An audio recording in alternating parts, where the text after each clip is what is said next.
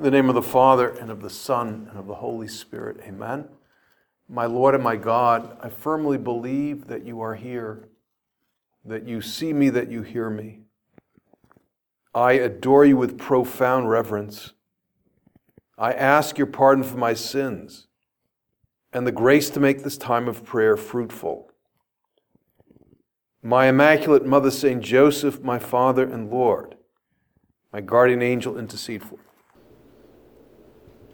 Lord, we ask you for the grace to bring to prayer the whole reason that we have you truly present with us.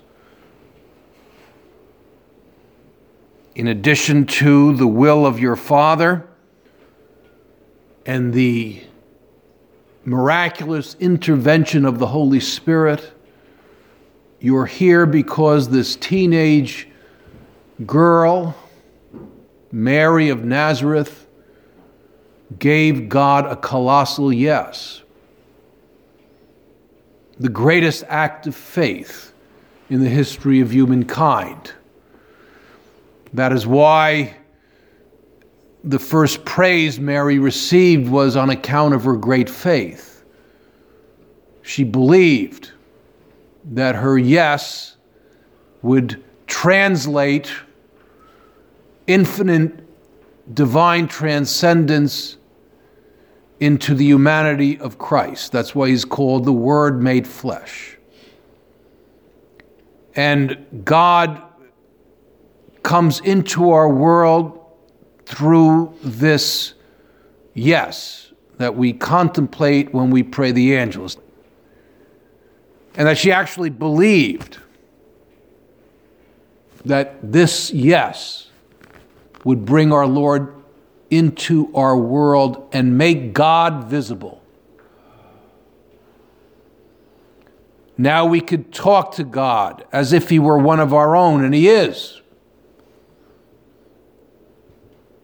Jesus is like us in everything but sin. And we ultimately have the Holy Eucharist because Mary brought him into the world. And so St. John Paul, enlightened by the Holy Spirit, established the institution of the Eucharist as a Marian mystery, a mystery of the Rosary. And we ask you, Lord, to help us penetrate this gift we have. As we adore the Blessed Sacrament and focus our attention on Jesus truly present behind that veil of bread, or behind the appearance of bread, we ask you, Lord, to help us see your mother according to your desires and according to your design. I was making a pilgrimage with a priest friend of mine. And I had a bit of a mystical experience, but my style, perhaps not the style of a classical mystic. And he's a friend of ours, and we are both aware of the challenges of pastoral ministry, the challenges that we encounter in our pastoral work. And he wanted a quiet place, so perhaps it wouldn't have been my first choice, but he wanted to go to a cemetery. I mean, there's plenty of shrines around and Marian churches, and there was this big, beautiful statue of the Blessed Mother. And here's the mystical experience. About 10 yards away, there was a banner of a big black W. And then I looked around the cemetery and there was little banners of the Cubs, the Cubs logo. So that's my mystical experience. And as I was saying the rosary, I said, well, W is such an appropriate letter next to the Blessed Virgin Mary. With the Blessed Virgin Mary, we win. And she is this great miracle worker, as symbolized in the Cubs logo, great miracle worker. She had to have intervened for them to have won the World Series. Anyway, so that's my mystical experience. I hope I didn't disappoint anybody. And raising that to a supernatural level, when we look at Mary, we need to imagine that letter that has so much significance in the Chicago metropolitan area, the W. We win with her. What do we win? Well, we win this struggle to become holy and identified with our Lord, and we evangelize. Circumstances have been such that I've been in close proximity to two official saints of the church. I didn't merit it. Right age, right place, right time. And I'm thinking first of St. John Paul. And if there's an image that comes to mind, it's an overarching image of Mary, the reverse W, at least in English, and other languages as well. Mary. And I remember, arguably one of the greatest evangelizers of the history of the church, St. John Paul, coming out, showing his face for the first time. I think he had been crying. He sounded like he was crying. Some have verified that he was shaken and very reluctant to accept that new calling from God, but his senior cardinal prevailed and persuaded him to accept for the church, for his country. And it was the only time, I think it's almost safe to say it was probably objectively only time, he ever talked about fear. When he came out for the first time, he said that this new task was quite formidable and caused, it's not verbatim, but just aroused fear.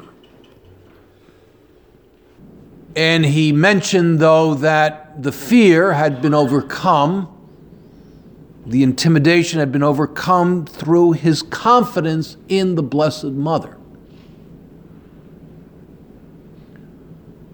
And another poignant recollection was people trying to figure out who he was, what he thought. And quickly, people were saying, we don't know much about him, but he's definitely someone Our Lady chose. And in the Roman newspapers, the way, the sports sections are pretty popular here, Vatican news, papal news is exciting there. And the write-up was about his coat of arms or his shield or whatever you call it. And that it was very different and it reflects maybe his culture, not very elegant either. Usually these shields have, lily flowers or lions or deers or, eagles, cross swords, I don't know. But this one had just a big M and a cross and a motto directed to her. It wasn't a motto taken out of the gospel. I think it was a motto taken out of a Marian saint by the name of St. Louis de Montfort, which said, "Totus tuus." That was the motto. I'm all yours. And I recall in his younger days,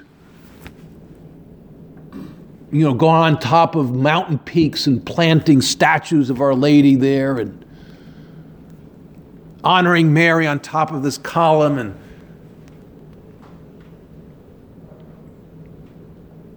Piazza del Popolo means the square of the people, where an image of Immaculate Conception.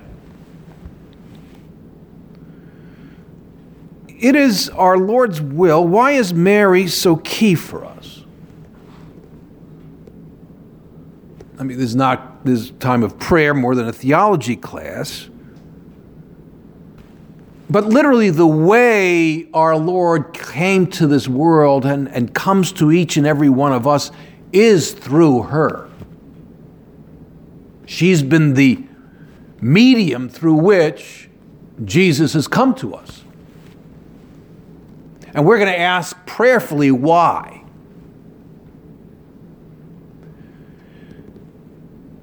And the popular faith and the teachings of the church is that God wants us to go to Jesus through her as well. We ask the question, why, Lord? Guide us, enlighten us. Why is Jesus called Word made flesh? Why is he called Word made flesh? He makes God visible through his humanity. What does his humanity say? Well, his humanity reveals the love of God the Father. Jesus, as divine Son, is the replica. He's the mirror image of God the Father. And as he takes on flesh, his personality, his character, his reactions, his words tell us about the love of God the Father. Why is a priest called Father? Because he acts in the person of Christ, and Christ is the mirror image of the Father. Why does Jesus call sometimes the apostles my children? Because he's the mirror image of God the Father. So if you humanize God, what is he like? Look at Christ. And this removes nothing from the greatness and the grandeur of the humanity of Christ. But Mary reflects as well, in a certain sense, in an equal way, the love of the Father. And you'll say, well, Christ is the culmination of revelation. Well, Mary is a replica of Christ in his humanity as a woman. So Mary's all about Christ too. Mary's another Christ. And Mary shows us the love of the Father. And so our Lord, as we contemplate the Eucharist, we see God's greatest gift, which is the Eucharist. I mean, God can't do better than God. But intimately linked with the Eucharist, and the second greatest gift is his mother, that reveals in a fuller way God's love for us. And so God wants us to go to Christ through her. St. Josemaria says, in a meditation or homily he gave on Mary as mother, because I want to know the help menu. How do I connect with Mary? Children, especially when they are small, here it goes. Look in the eyes of our mother, Mary. We never cease to be little because she opens to us the way to the kingdom of heaven, which will only be given to those who become little children. We should never separate ourselves from Our Lady.